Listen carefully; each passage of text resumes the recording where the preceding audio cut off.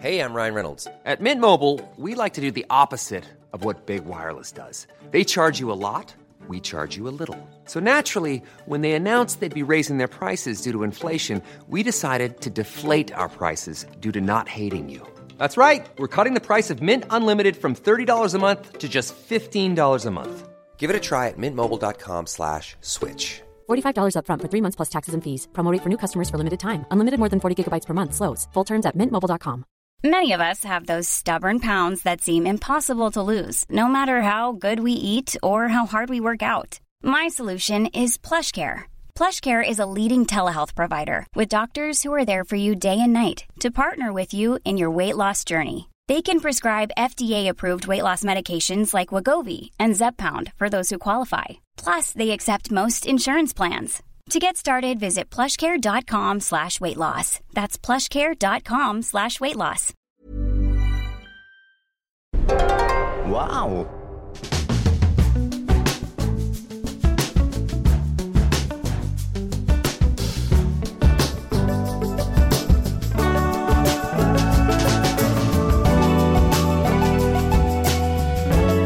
Hello and welcome to the Abroad in Japan podcast. Probably the best way of learning about life in Japan without actually being in Japan. I'm your host, Chris Broad, and we're joined as always by England's top Japan enthusiast, Mr. Pete Donaldson. Pete, how the devil are you doing? What's going on? Oh, Chris, I've had a lovely weekend and the sun is shining outside here in London town today. The sky is blue. It's a lovely wintry day, but oh, mate, I love winter's days when it's blue sky, bit of sunshine. Fantastic. What about you? What's happening in Japan? What's happening in Sendai? I wouldn't know, Pete. I've spent the entire week indoors editing a documentary about Ken Watanabe. I did go out a little bit earlier to get some Family Mart chicken. Whenever I edit, whenever I have like a long week of editing, I just eat really crap food, and it's been a disaster. I had a little walk through the snow to Family Mart, then came promptly back to edit Ken Watanabe a little bit more. It's one of those weeks. It's one of those weeks. Kill me now. It's one of those weeks. I had on Saturday night here in London, behind Leicester Square Station. Just off Charing Cross Road, there is a Coco Chibanya. So I had Coco Chibanya and felt a little bit Japanesey because I had a cheese curry, cheese and chicken curry. Because you cannot buy anything these days that doesn't have katsu in it. You can buy like sardines in a katsu sauce. I noticed in Sainsbury's. Fucking disgusting. I mean, just the worst. Just the worst. Sounds awful. And they're absolutely foul. It's awful. Just truly like golden curry sauce, which is usually quite good. I don't know what it's like. They've left a bowl of that on a radiator for 3 years, and they've just put it into a lot of sardines. So yeah, it was pretty rank. But you can't move without getting some katsu on you in London. It rains katsu these days, and so it was nice to sort of experience something that was exactly like the bargain bucket version of katsu, but still, I still felt like I was in Japan, but I haven't. Looking at the menu and looking at the little sheet of paper where you can give your opinion of the shop and stuff with a little pencil. I thought, I'm back in Japan. It's just like Japan. I mean, what's the food scene in terms of Japanese food? When I lived in the UK, it was pretty dire, right? We had like wasabi and wagwama and yo sushi.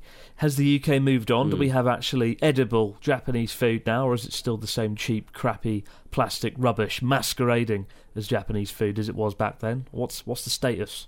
Well, I mean, you'd like to say that it was again,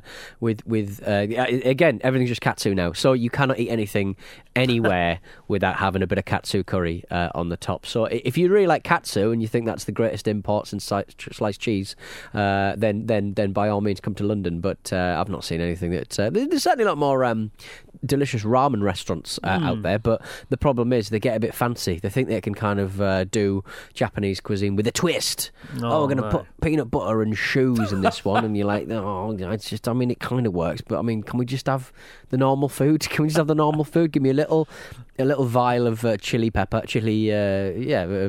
flakes, and I'll go to town on my and make my own flavours, my own hot flavours. When you said peanut butter and shoes, you reminded me of the time Israeli Prime Minister Benjamin Netanyahu served then Prime Minister Shinzo Abe a shoe as a food Do you remember that? Yeah. That was such a good article. I do. That was weird. That was an amazing story. I don't think anyone saw that coming, to be quite frank. Didn't hear the footsteps. And it got like a lot of heat in Japan because they were like, such disrespect, serving the Japanese Prime Minister a shoe. To you know, it looked kind of interesting, to be fair. It was like some sort of artistic creation by a top Israeli chef. I would have been up for that. Who would want to eat a edible shoe? It looked good. That was fun. It looked good. The good old days. The good old days of edible shoes. The shoe old days. Even though I have spent the entire 5 days in the room editing, and I went on a rant on Twitter about this. You know, like whenever you're angry or down, you go to Twitter, you rant about things. And I had a rant about how I've been editing for 5 days and my desk is covered in breadcrumbs and coffee. It's a disaster. It's like a rubbish heap of stuff on my desk. And people are like, don't you have an editor, Chris? Don't you have an editor? I do have an editor. But unfortunately, he doesn't speak Japanese. And a lot of the documentary is in Japanese. I think he knows hiragana, which is not overly useful in the grand... Well, it's useful, but it's only get you so far, hiragana.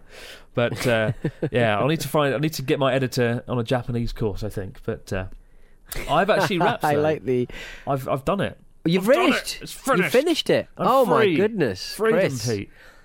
This has been a project. You worked harder on this than you did on any of the Journey Across Japan's. This is a monumental project. This is like up there with the Saturn V rocket being constructed, editing the Ken Watanabe documentary. But it is done, and now it's the daunting moment, right, where it's got to be sent to Ken Watanabe and his management people.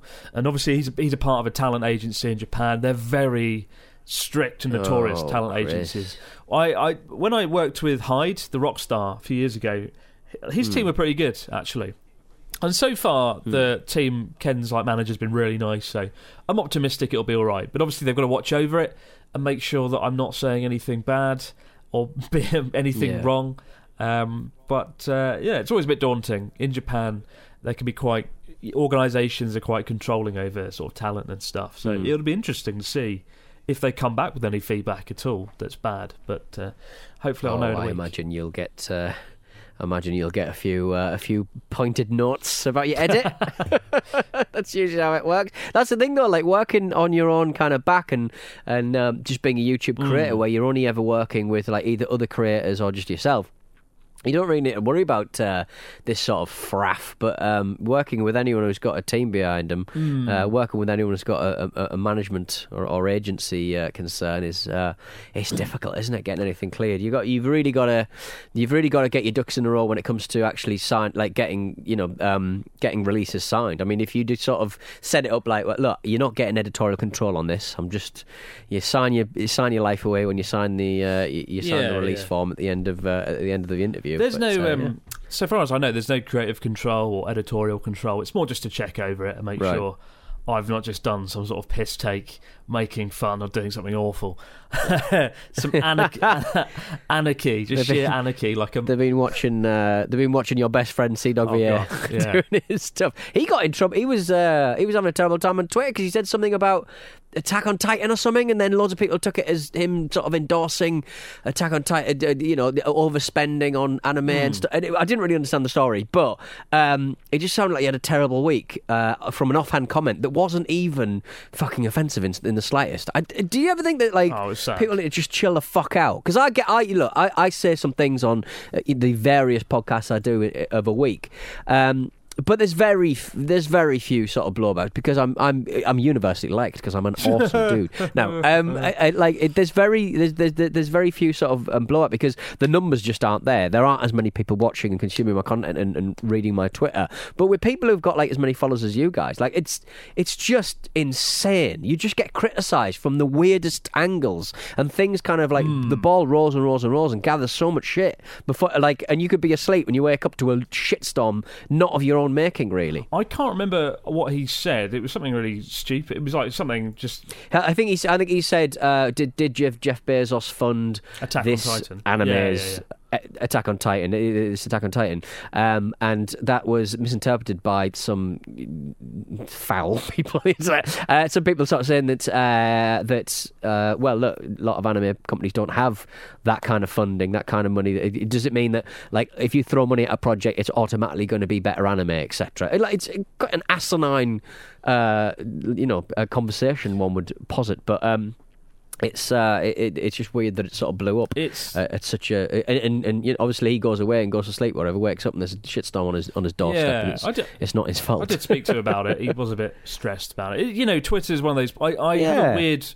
I don't really like Twitter in a lot of ways because Twitter's the place where you'll write an opinion like, I like trees, and then you'll have like a comment reply underneath, being like, just what do you mean you like trees? Why do you like trees?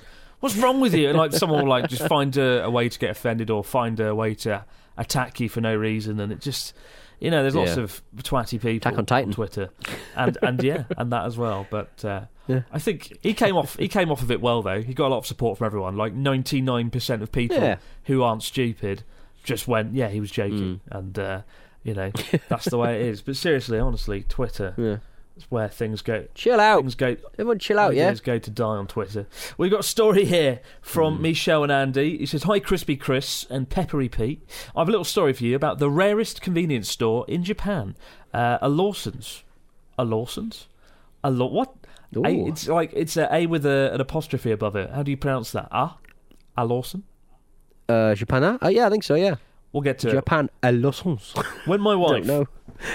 When my wife, she was my girlfriend back then, and I travelled to Japan in 2016, we wanted to visit the Ghibli Museum in Mitaka in Tokyo. All the guides we looked up in the internet told us just to find a Lawson store and to print out our tickets there. 1 week in advance should be more than enough. With that in mind, we started our trip, always looking for a Lawson's, but we never found one. After 6 to 7 days in Tokyo, we started to get nervous.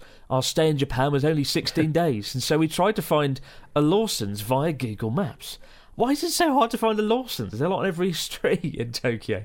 Our hotel was in Hamamatsucho, and the closest Lawson we could find was near Kanda Station. So we took the Yamanote line to get there, just to find out that the next possible date to visit our dream destination was 2 weeks after we would already have left Japan.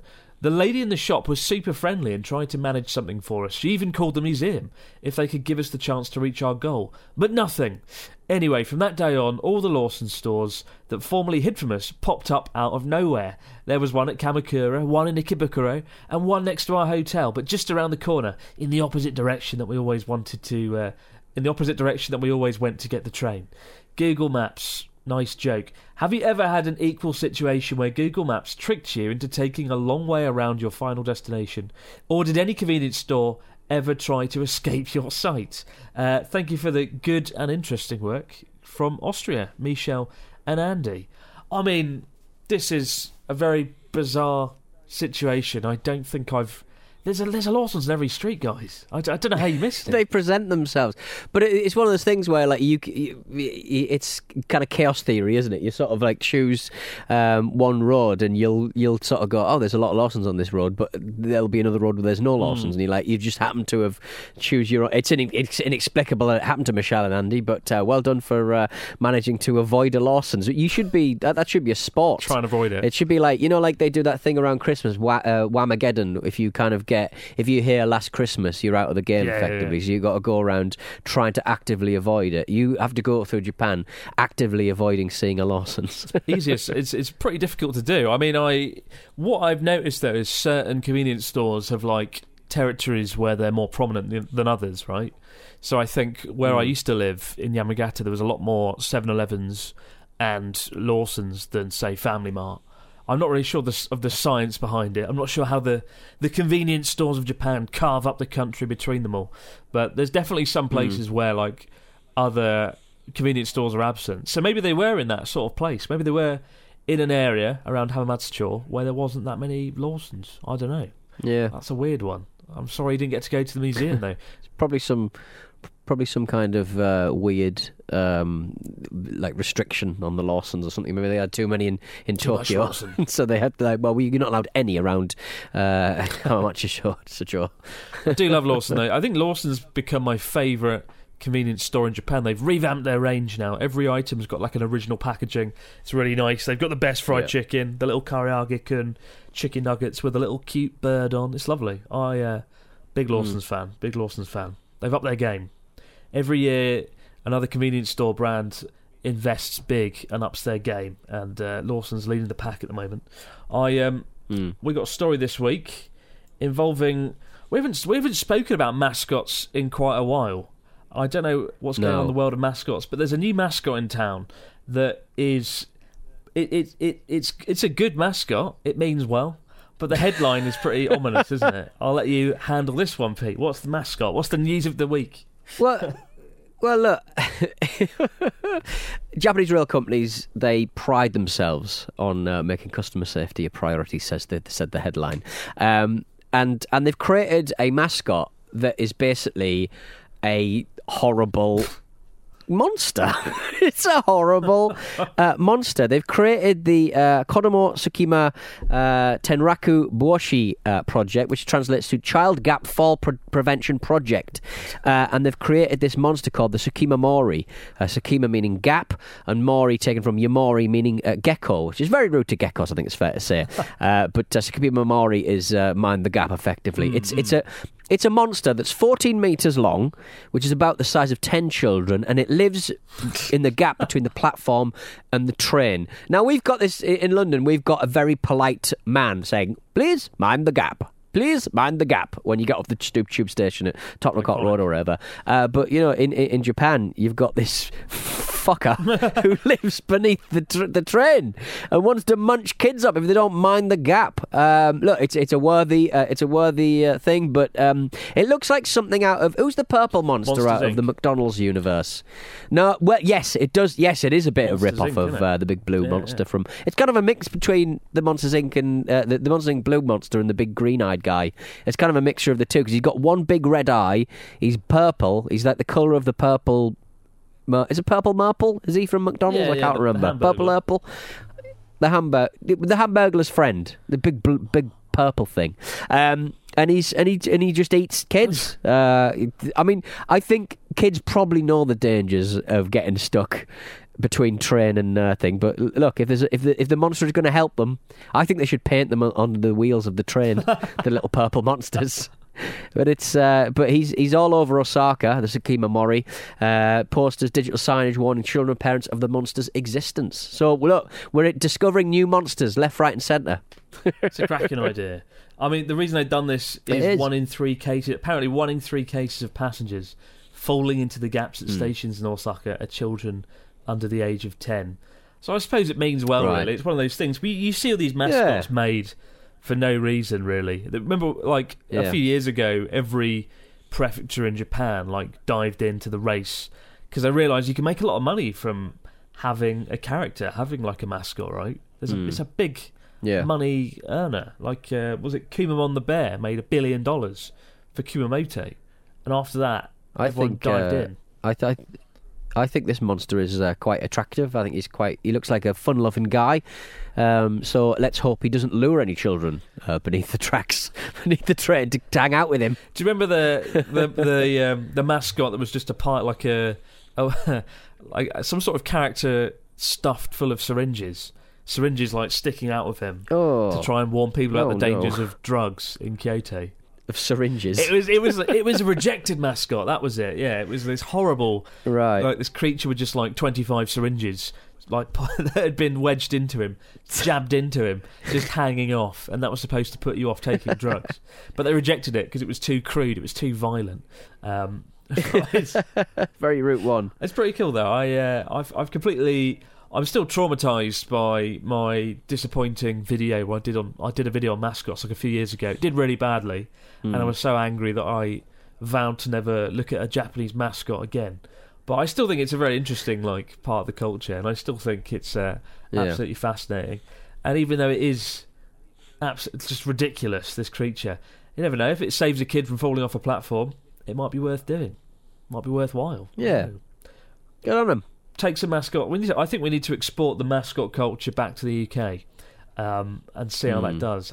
How do you think this would do in the UK, having all these weird characters pop up in everyday life for health and safety reasons? I just think we'd mess it up somehow. We'd make it really nationalistic or something, and he'd have it would be a Dunkirk bear. Kun. There's like a beefeater that lives underneath the tracks and eats rats. It'd just be really horrible. That's awful. That's shocking. It would have terrible diseases. It would have awful diseases that only the bear that's dressed like a beefeater could get.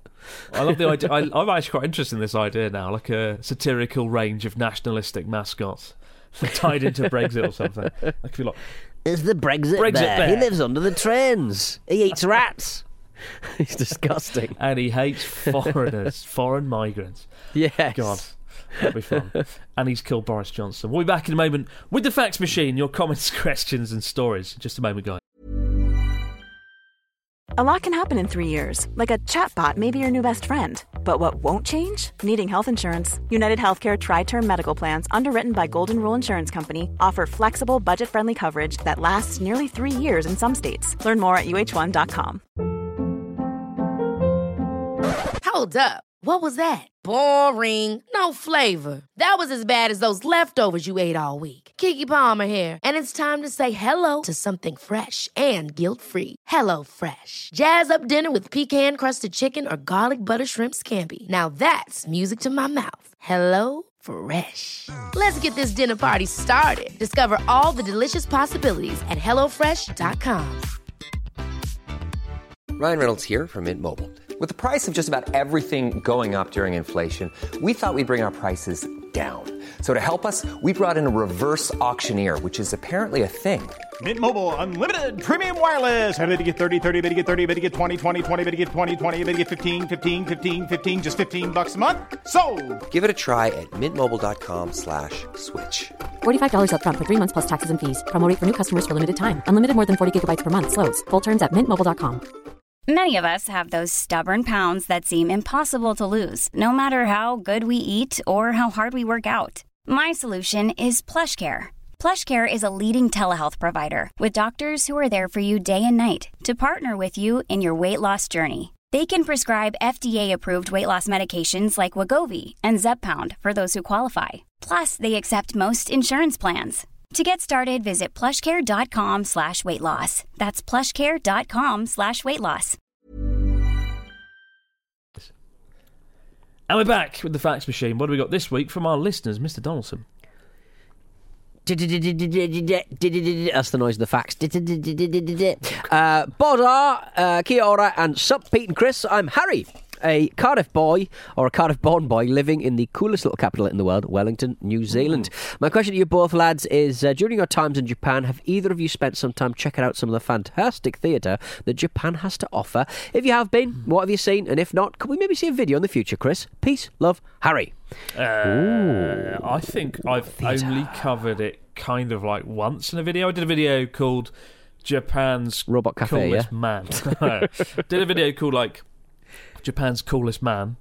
It was a bit of a ridiculous video. I went to basically meet this guy who's famous for being like a jazz man in a city called Ichinoseki, just north of Sendai. And Natsuki makes fun of this video so much. If you go and watch it, there's this jazz man. He wears glasses. He wears like sunglasses. Even though we interviewed him in the darkest of rooms, it was basically pitch black in his jazz bar. Yeah. He wears his sunglasses. He smokes like a chimney, and he says big bold things that make literally no sense.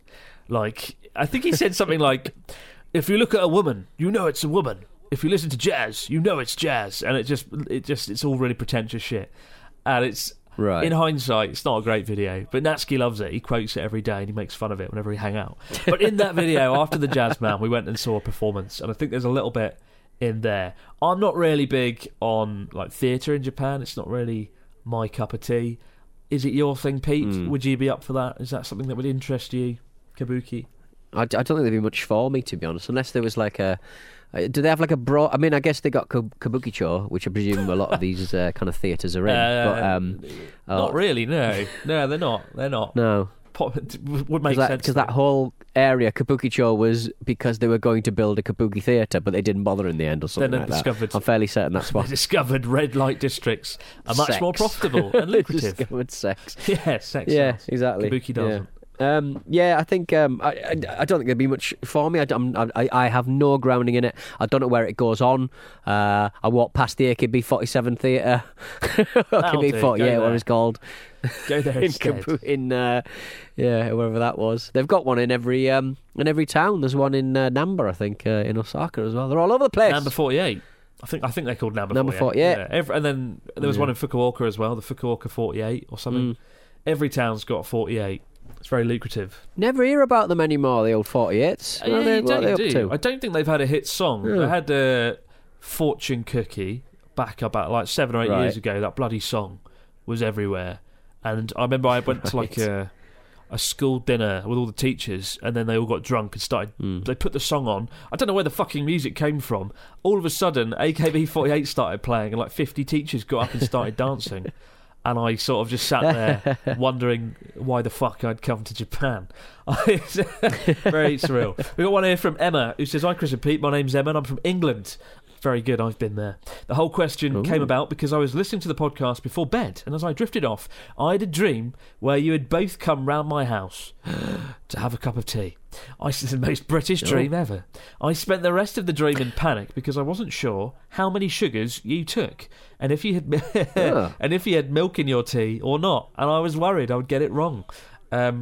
Just ask us. I mean, who knows? Does anyone know anybody else's? Anybody else's clue? But Emma says, "How do you have your tea? And if you have a favourite Japanese brand of tea, what is it?" From Emma from England, great country. How do you take your tea, Pete? How do you do it? I take it just white, no sugar, please. Thank you. No sugar. Strong but white. Thank you. Cheers. Yeah, I'm pretty much the same, to be honest. No sugar. Ugh. Sugar and tea. Something about that. Seems wrong. Now you know. Emma. Yeah. I had somebody bought me like a Japanese when you like Japanese stuff, people just buy stuff like swords and hampers. But I got a hamper and there was a little canister of matcha tea. And I was like, oh, you know what? I'll get myself a glass. It's disgusting. It's always disgusting. It's just never good. It's just everywhere, and it's never good. It's never good at anything. I'm not a big fan of matcha. I've had it there's different varieties of it, but it is quite bitter, and I don't really like that bitter taste. Like I love tea. It's just nice and malty. It's just like tea. Yeah, I just you're right though. I think the bitterness. I think you think it's going to be more bitter than it actually is, and you sort of go, "Oh, this is going to be really bitter," and it isn't. It doesn't never crosses over into being wholly unpleasant, but it's just not pleasant. So it's kind of in that hinterland between the two. And I like weird tea. I like lapsang and stuff. Like lapsang is probably my favourite because it's a meaty, smoky tea. But like matcha's it's just got nothing for me. But I do appreciate when you're in like a revolving sushi restaurant in Japan. You'll always get a little hot water tap, and you'll be able to just make your own. And there'll be little powdered matcha tea, and you can make your own tea with your fish. So it's probably excellent for digestion and excellent with a bit of food. But I just can't be bothered with it, Chris. I can't. I mean, that is half the charm of going to a conveyor sushi restaurant, isn't it? The little cups, the little the tap sticking out when you press the cup against it and the hot water goes in. That's the only time I think I drink matcha green tea. On a day-by-day basis, I drink British Yorkshire tea that I have specially shipped over by a variety of friends, and that is the tea I drink. So if you have Pete and I over for another dream sometime soon, Emma, no sugar and Yorkshire tea for me, and Lapsang tea for Pete. We got one here from Alicia. We'd make terrible builders. I demand Lapsang, please, love. We got one here. It's so smoky. Isn't that the really smoky one? Like really smoky. It's like drinking a bonfire. Like a good whiskey. I don't know. You can drink that. We got one here from Alicia. He says, "Good morning and afternoon, Pete and Chris.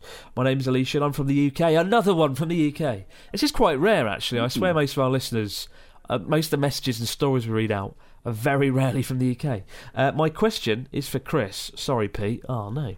When you were moving to Japan all those years ago, what was the hardest thing to leave behind in the UK? Was it family? Was it pets? Was it friends? I'm very interested to find out if something or someone in the UK could have stopped you from moving to Japan and having the life you do now. Thank you to all that you two do, Alicia." In short, no, nothing could hold me back. I wanted to get out of the UK. You could have chained me to a fence and I would have gnawed it off with my fucking teeth. I just need to get out of the country. I need to get out. And in short, no, not really. I mean...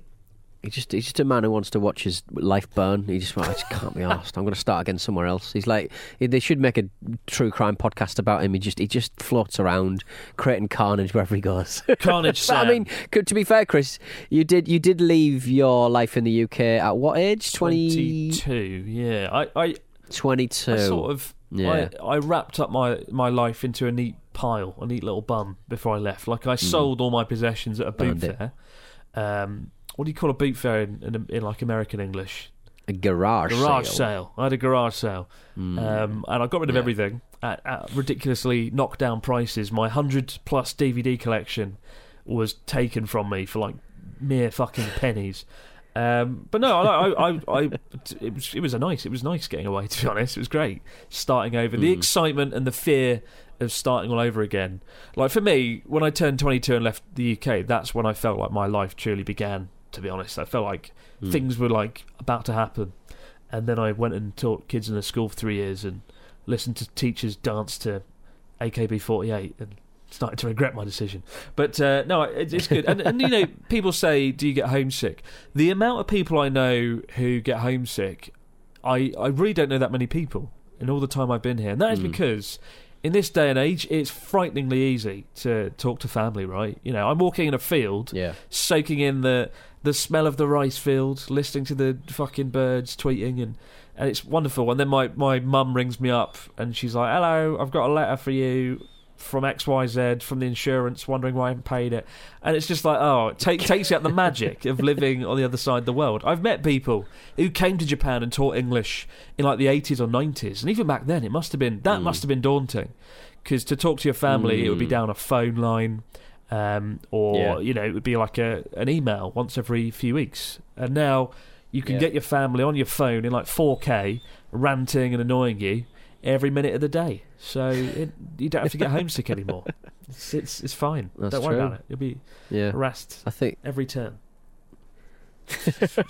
Well, I guess a lot of people sort of through the pandemic are probably sort of thinking, well, look, I mean, I know a few people who've kind of made the decision to sort of just move countries completely, just, you know, do their work in Spain or France or something like that, and just float about, and because they can do their job from wherever they are. So good on them for having that freedom. But I guess people who are a little bit older than you were at 22 probably think, well, I've got too much at stake, I've got too much here. But if you don't have a relationship at the time, I'd say bloody do it. Get going. I mean, my original plan was to come to Japan 2 years and then sort of drift around Asia, just like going from country to country, learning different languages and cultures. And part of me regrets not doing that, but it's only a very small part of me that regrets not doing that. There was just, I don't know, just something fun. I don't see why. I'm always someone who wanted to travel around the world, just because my grandparents, they were like foreign diplomats, and I grew up on a diet of stories of them travelling around the world and living in all these different countries. And I just thought, that sounds amazing. I want to do that as well. But like, I don't know, just the idea of just going back to the UK and just living in a house, I think I would just be bored, you know, when there's so much of the world to see. There's so many great countries to discover, so many cultures to unravel, so many languages to learn. I just don't know. Bit rich, mate. You've spent the last 5 weeks indoors in the Ken Watanabe documentary, so.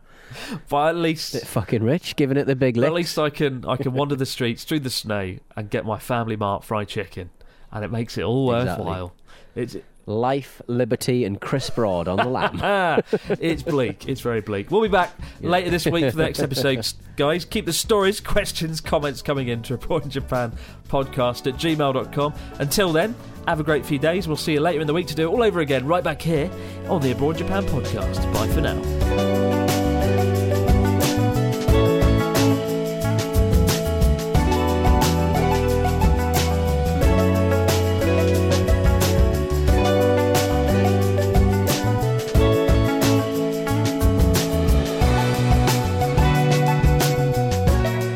Abroad in Japan is a Stack production and part of the Acast Creator Network.